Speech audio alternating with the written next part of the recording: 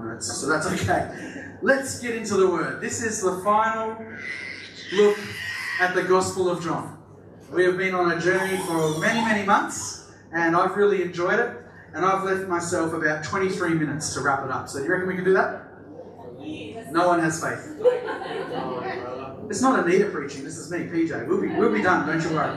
All right, let's get into it, talking about Jesus. And in John chapter 21, Jesus the Commissioner, he is sending us. He's saying, go, make this happen, spread the good news, tell people about me. And so we left off last week, if you were here last week, with a really brilliant video about scars.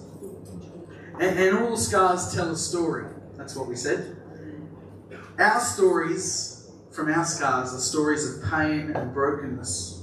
But God's scars, the piercing in the feet and hands of Jesus, are stories of forgiveness and healing. Isn't that awesome? And for all eternity, his scars will continue to tell this story of God's unending love. So our role and our job is to point people to him, that they would come to know Jesus as their Lord and Saviour. That's our job, to spread the good news. You know, Peter had scars, didn't he? Peter in the Bible, Simon Peter. He denied Christ, didn't he? He has scars of betrayal. He was the one declaring how big his love for the Lord was, yet when put under the pump and under pressure, 3 times, not once, but thrice, 3 times, he denied Christ. So Peter had scars. Truth is, we all have scars. Some are on the outside, many are on the inside. You know, I can look across this room now, everyone looks great. But you know what? Every single one of you has something that's happened in your life at some point that's made a mark. And we can't remove the mark, but Christ can come and he can cover a multitude of sin. He can cover a multitude of mistakes, of wrong choices, of bad stuff that's happened to you. He can come and wrap his arms of love around you. You can rest under the shadow of the Almighty like eagle's wings, because Jesus is there for you. And so we may carry scars, but Christ makes all the difference in our life when it comes to addressing the scars in our lives. So we're going to continue on from where we left off, and we're going to start reading verses 15 to 17 of John chapter 21. So it says this: when they had eaten breakfast, that beautiful fish smorgasbord on the beach, sounds nice, had us all hungry last week, didn't we? Jesus said to Simon Peter, Simon, son of Jonah, do you love me more than these? He said to him, yes, Lord, you know that I love you. And so he said to him, feed my lambs. He said to him again a second time, Simon, son of Jonah, do you love me? He said to him, yes, Lord, you know that I love you. And he said to him, tend my sheep. And then in verse 17, he said to him the third time, Simon, son of Jonah, do you love me? And Peter was grieved because he said to him the third time, do you love me? He's like, why are you asking me 3 times? And he said to him, Lord, you know all things. You know that I love you. And Jesus said to him, feed my sheep. See, after breakfast, Jesus revisited the topic of Peter's love for him. Peter had denied Jesus publicly 3 times. And now Jesus restored him to service publicly. So this conversation's happening, but the others are there. They're all in earshot. So he's doing this publicly to Peter. You know, before Jesus was crucified, Peter had boasted of his love for the Lord. He was a big boaster. Had a bit of a big mouth, I think. But he loved boasting. Oh, I love you so much, Jesus. You're incredible. You're the best. You know, I'll lay down my life for your sake. He said that in John chapter 13, verse 37. And although he meant these words at the time, I'm not doubting that he meant those words. I don't think he fully understood what he was saying at the time, because it was a big statement that I would lay down my life for you.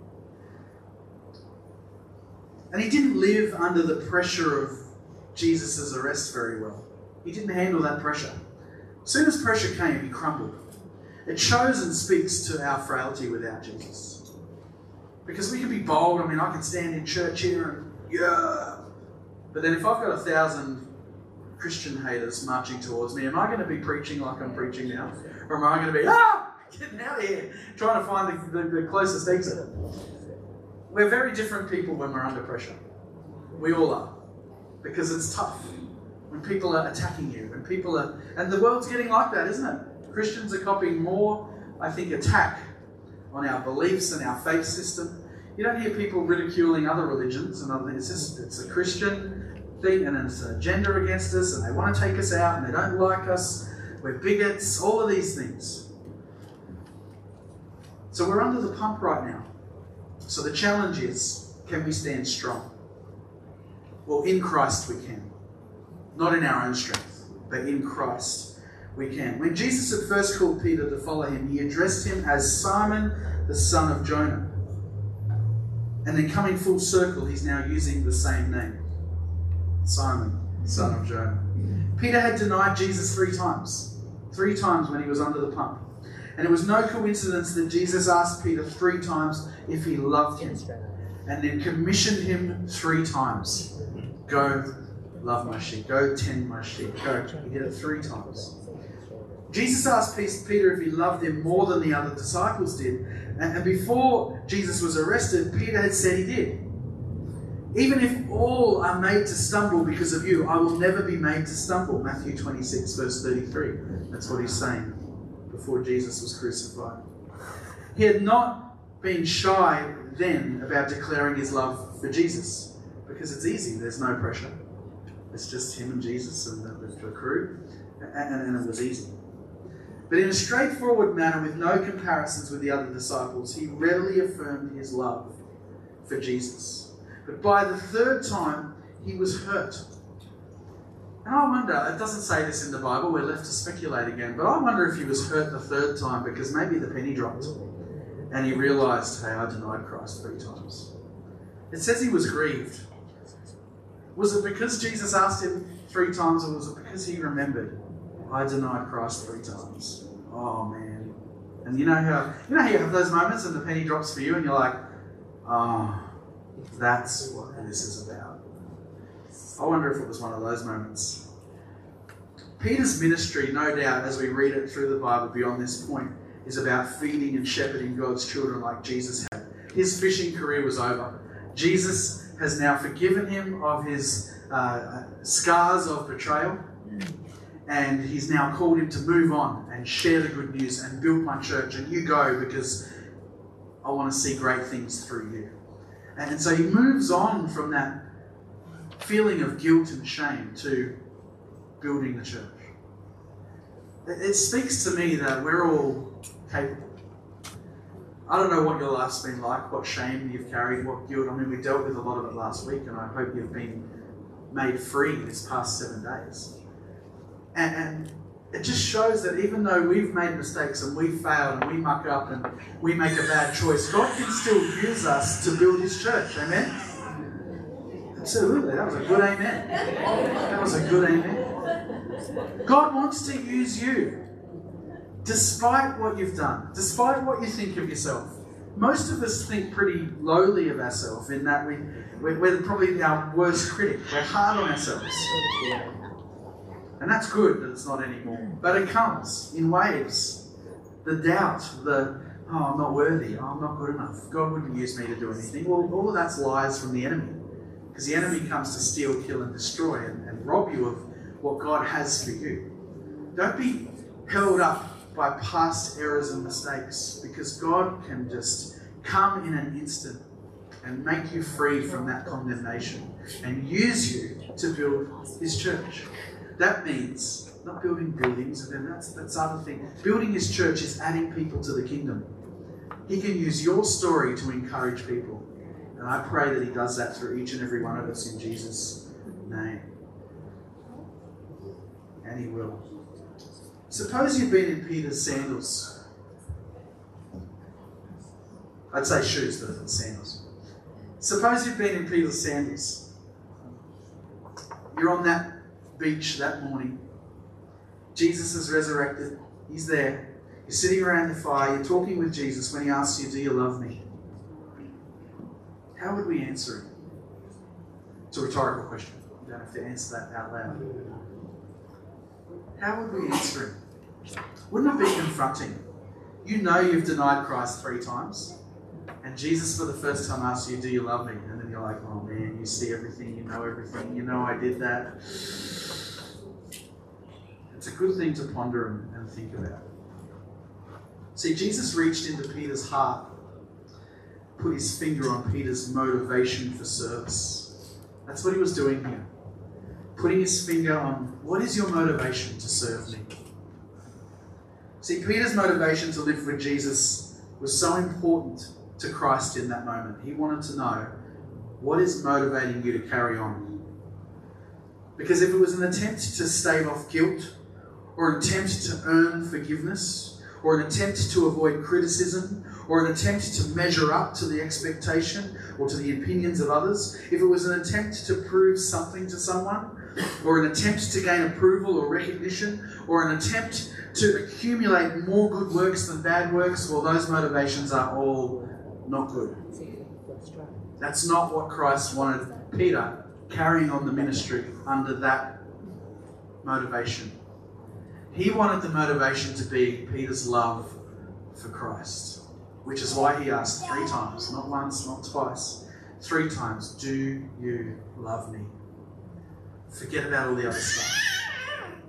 Peter's sole motivation in service was to be his love for Jesus, pure and simple.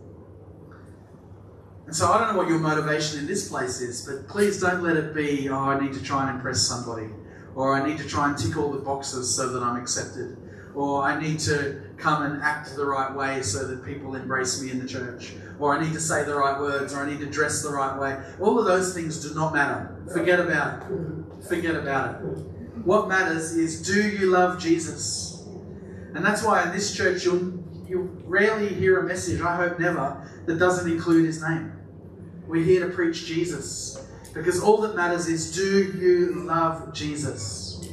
If you answer yes, all the other stuff is peripheral. And it just doesn't matter. It falls away in importance.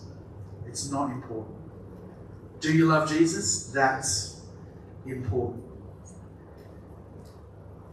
If he did love Jesus, this is Peter, even just a little bit, his mission was to do something about it. Go and tell the world then. If you love me, tell other people. If you love me, you'll have a heart to share this good news with others. He was to get involved in the lives of others. Let's not be insular people that live our life and do what we do and get busy with family and just our little circle. But let's be people who intentionally get into the world of other people and tell them the good news about Jesus. Is that not what we are called to do as Christians? Amen. You're going to hear us talk about a lot in the new year, but discipleship isn't programs. It's not running an 8-week course or having an alpha group, all those things are great to help inform. But you know what it's about? It's about one-on-one, intentionally leading someone on a pathway to get to know Jesus. And we can all do that. Okay? We can't all be, these big crusades with thousands of people coming and get people saved, although some are called to that. But we can all reach one. Imagine if this church grabbed a hold of that concept of discipleship. Who's my one? Who's my one single person that I'm leading on a journey? And you watch what God does in this body right here. If we could all just think of who's our one. Who am I leading on the pathway to get to know Jesus? They don't have to be a Christian yet. Could be a workmate. Could be someone out in the community that doesn't know Jesus. And you're just sowing seeds. You're just doing coffee. You're just helping them out. You're interested in their life. You're connecting every week. How are you going? What's happening? It's all just simple little things. It doesn't have to be full-on intense.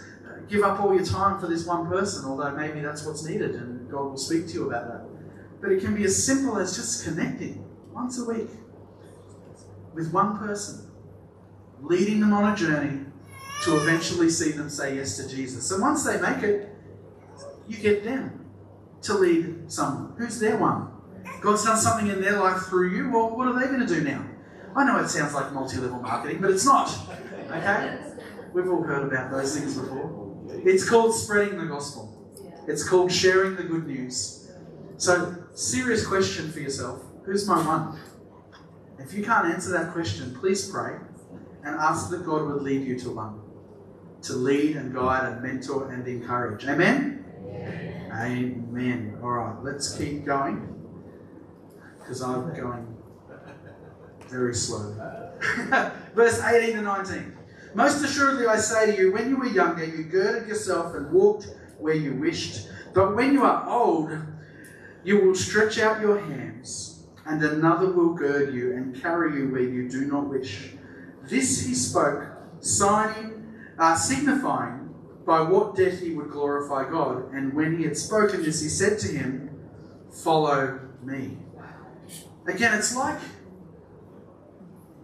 there's been a full circle here. Remember when Jesus first met the disciples and it ended with, follow me. And now we've just gone around this big merry-go-round of everything that's happened. And here we are at the end, and Jesus is resurrected, conquered sin and death. Peter's denied him 3 times, but then he's confessed his love for him 3 times. And Jesus tells him how he's going to die. That would make you nervous. But he says, nevertheless, follow me. Wow, what a challenge. Peter has just gotten his life straightened out. They've had the conversation, the difficult one.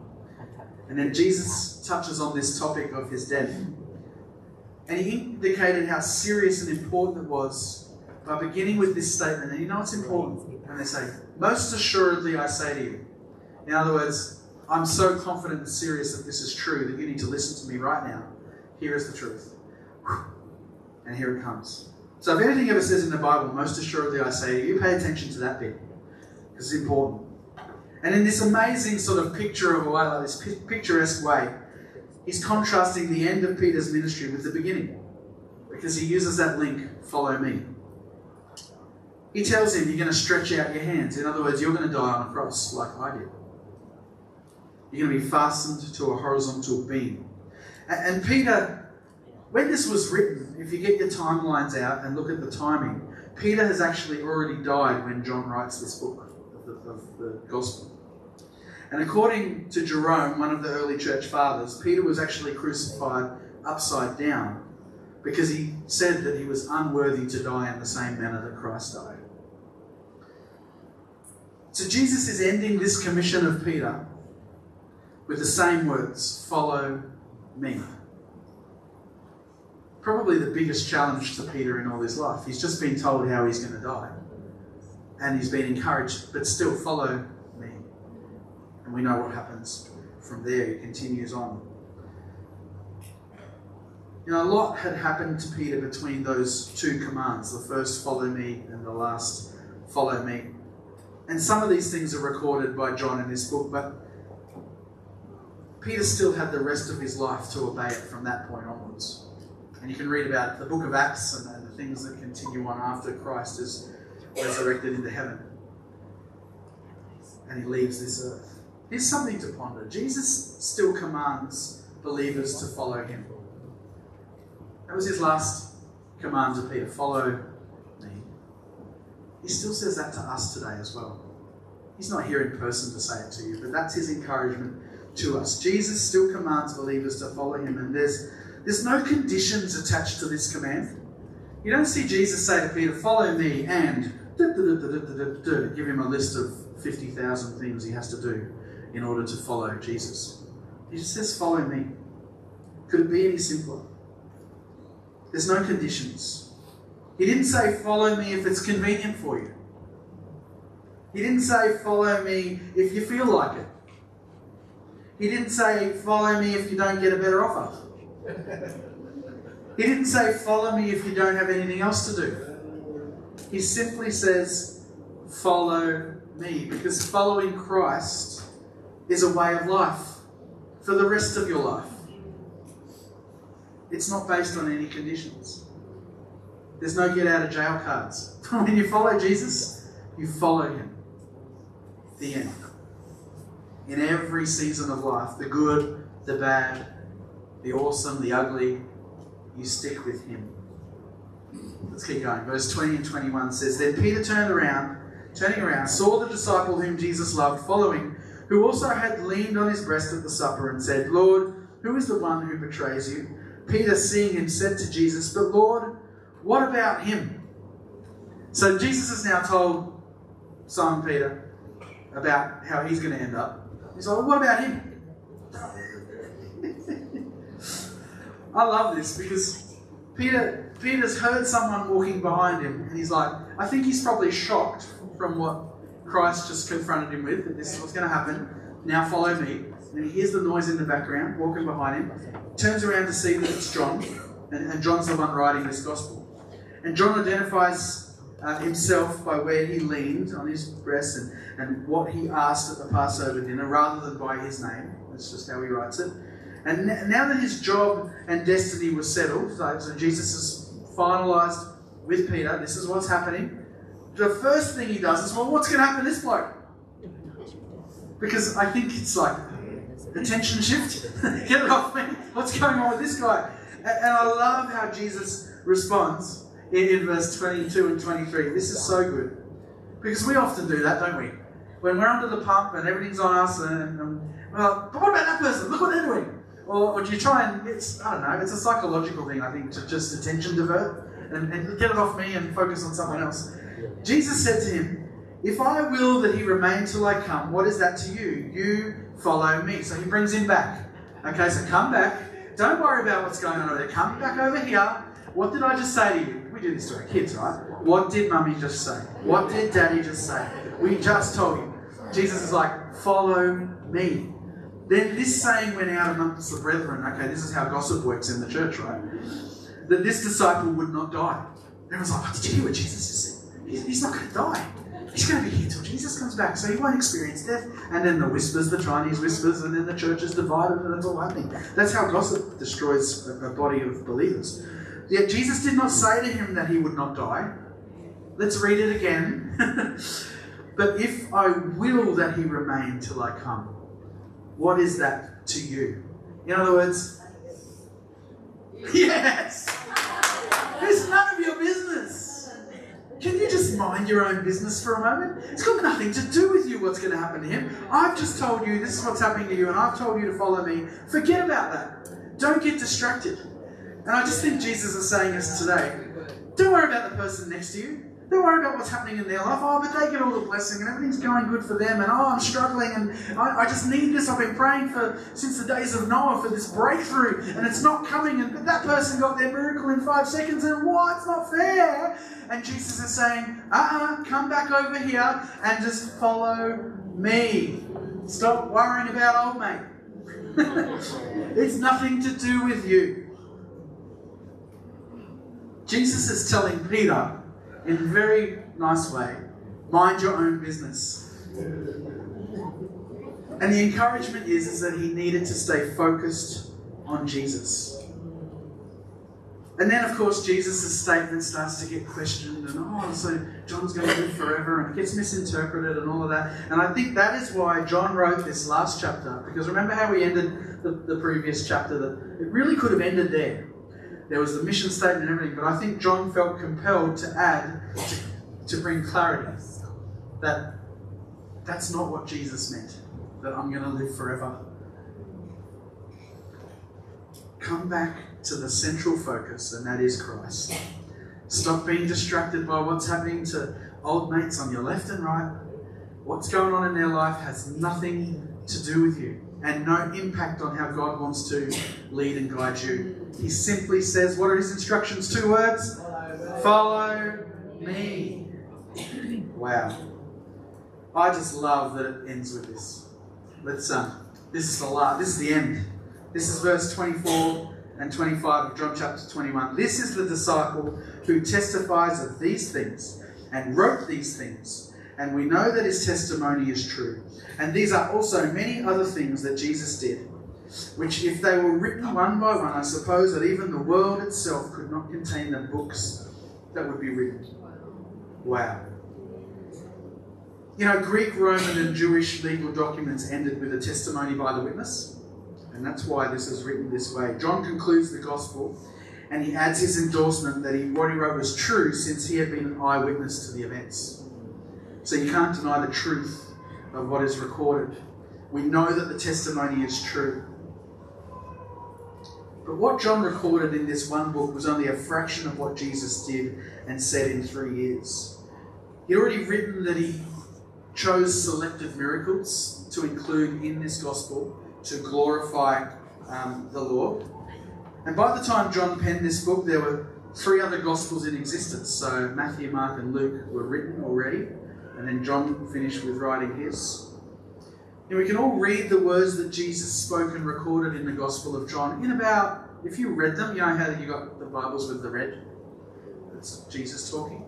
If you read all the words in red, it'd probably take you about 3 hours, roughly, unless you're a speed reader or whatever, but in general, about 3 hours. And that tells you that there must have been so much more of what Christ had done that just wasn't recorded in these books. It's impossible to record. You think about your life. Imagine writing down every single thing you've ever done to this point. It's going to be thicker than your big print Bibles, I'm telling you. So the fact that you can read Jesus' words in about 3 hours tells me, without a doubt, that there was so much more that he did. But reading this, I love how it finishes. Don't worry about what's happening in someone else's life. That's not important. Bring it back to follow me. Wow. Let's wrap up this chapter. Is this the end or just a new beginning? I think you know the answer to that question. Wrapping up the chapter.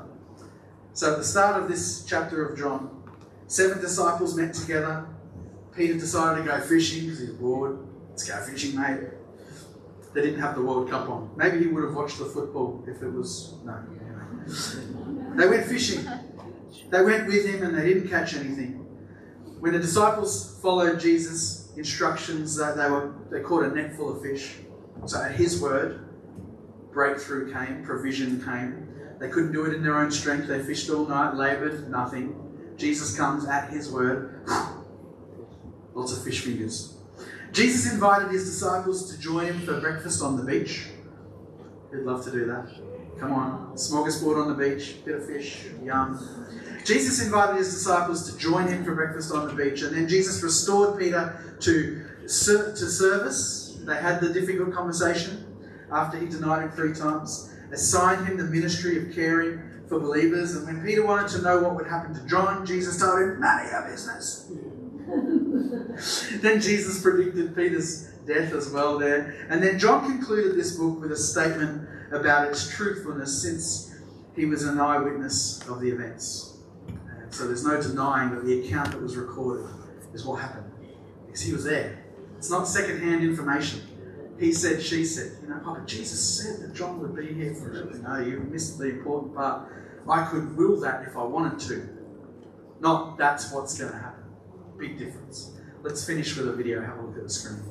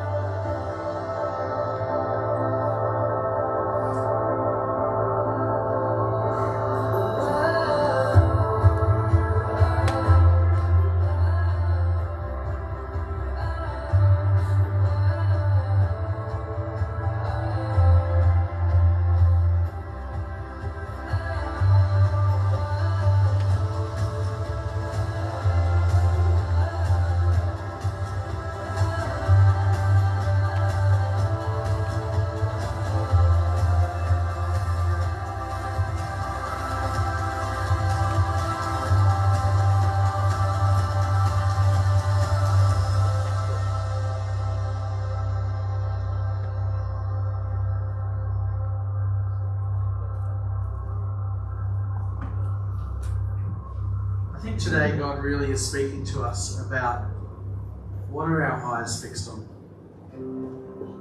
Are we that worried about what's happening to the left and to the right and in that person's life? And I just love how this gospel ends, because it's a direct address to the person that looks at the other person. What about them? What's happening in their life? Why do they get all the blessing? When really what it's all about is encountering the presence of God for you. And it's going to look different to you than it does to the person sitting next to you right now. Because our God is a personal God. And He comes and meets you in a way that is meaningful for you. That's what I love about God.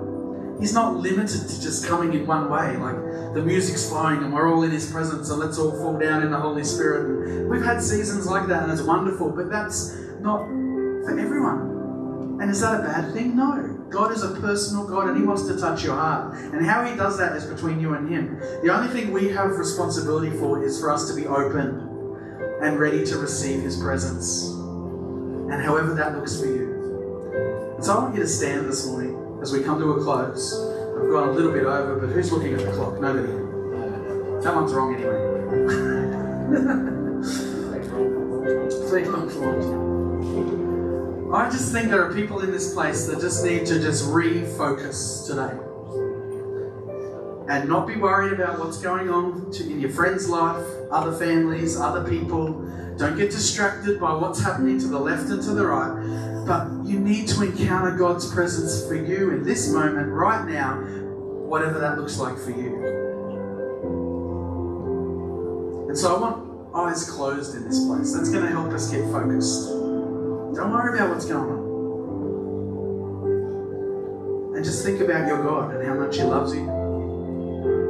The Bible tells us, for God so loved the world, it was in the video as well, He gave His one and only Son, that whosoever would believe in Him. You know what whosoever means? Everybody. Not the person that dresses the right way, the person that looks the look, talks the talk, smiles, seems to have it all together, has all the confidence. No. That whosoever would believe in me would not perish, but have everlasting life. It's available to everyone, which means it doesn't matter what's happening to the left and to the right. You know what matters? What's happening in you and in your heart. So the first thing I want to do, and we do this in every meeting at Vineyard, is I want to give you an opportunity to say yes to Jesus. Maybe you've done it before, but you've been away from Him and you've got wrapped up in, but this is happening for that person and whatever, and you've forgotten what really matters, and that is your relationship with Jesus. That is what matters right now in this moment. Nothing else matters. If you need to say yes to Jesus today, I want to invite you to just lift up your hand where you are. Say, Pastor Jeremy, that's me. Please pray for me. There's hands going up. I need to reconnect with my Lord because He's all that matters, and I've been reminded of that today. So pray for me. Many hands. Probably a dozen. It's awesome. If you're online, please don't tune out. Lift up your hand in God's presence. I can't see it, but God can. What matters in this moment is our response. So we're going to pray together, just as Romans 10 verse 9 says, if we confess with our mouth the Lord Jesus and believe in our heart that God raised Him from the dead, you are saved. You're going to reconnect with Jesus today, and here's how simple it is. Confessing He is Lord and belief in your heart that He conquered sin and death. If you can tick those 2 boxes today, you are saved. That's how simple it is. Confession, belief. So we're going to pray this as a church together, and then I want to pray for some other people before we close. So let's pray together. Dear Jesus, we thank You that You came, that You died on a cross for me. You conquered sin and death for me, so that I could be in relationship with You. And so God, I'm sorry for all the things I've done, for walking away from You. And I choose now to make You my Lord again, to live my life for You, to believe that You conquered sin and death, to believe that you were risen from the dead and that you made a way for me to be free. And so, Jesus, I thank you. I live my life for you, and I honor you today. In Jesus' name. Amen. Amen. Amen. Can we thank God for the dozen or so people that have reconnected with Jesus today? It's powerful. It's so good. You will remember this day because it's the day that you finally surrendered and said, God, choose me. I choose you. Choose me. And I want to live for you. Amen. Amen. Now, if you're in this place and you're the kind of person that this message spoke to about the being focused on follow me, not worried about anything else. Oh, look what that person's wearing, or look what they're doing, or gee, look how they're acting. If you're that kind of person, I want to encourage you in this moment to forget about all that. And I want you to just focus on your heart for a moment. Close your eyes again, folks. Close your eyes again. I just want to give a moment for people to just encounter God's presence. Because that's what really matters. Not what that person's saying or what that looks like or what's going on over there. Sometimes we get busy, wrapped up in working, and we're like Marthas and we're just busy pottering around, but we're forgetting to stop. And what matters is worshipping Jesus and having our eyes fixed on Him and pouring the perfume on His feet, as expensive as it is. We just pause and nothing else matters because Jesus, you're the one that matters. So I just want to believe for people to be touched by His presence as we close this morning. And just remember what matters. Stuff doesn't matter. All that matters is your heart connecting with Jesus in this moment. So if you want to connect with Him, and I pray that's all of us, let's just lift up our hands. Let's just open up our hearts. Let's just receive something from the Holy Spirit as we come to a close this morning. Something that just reminds you of what matters. Only God matters.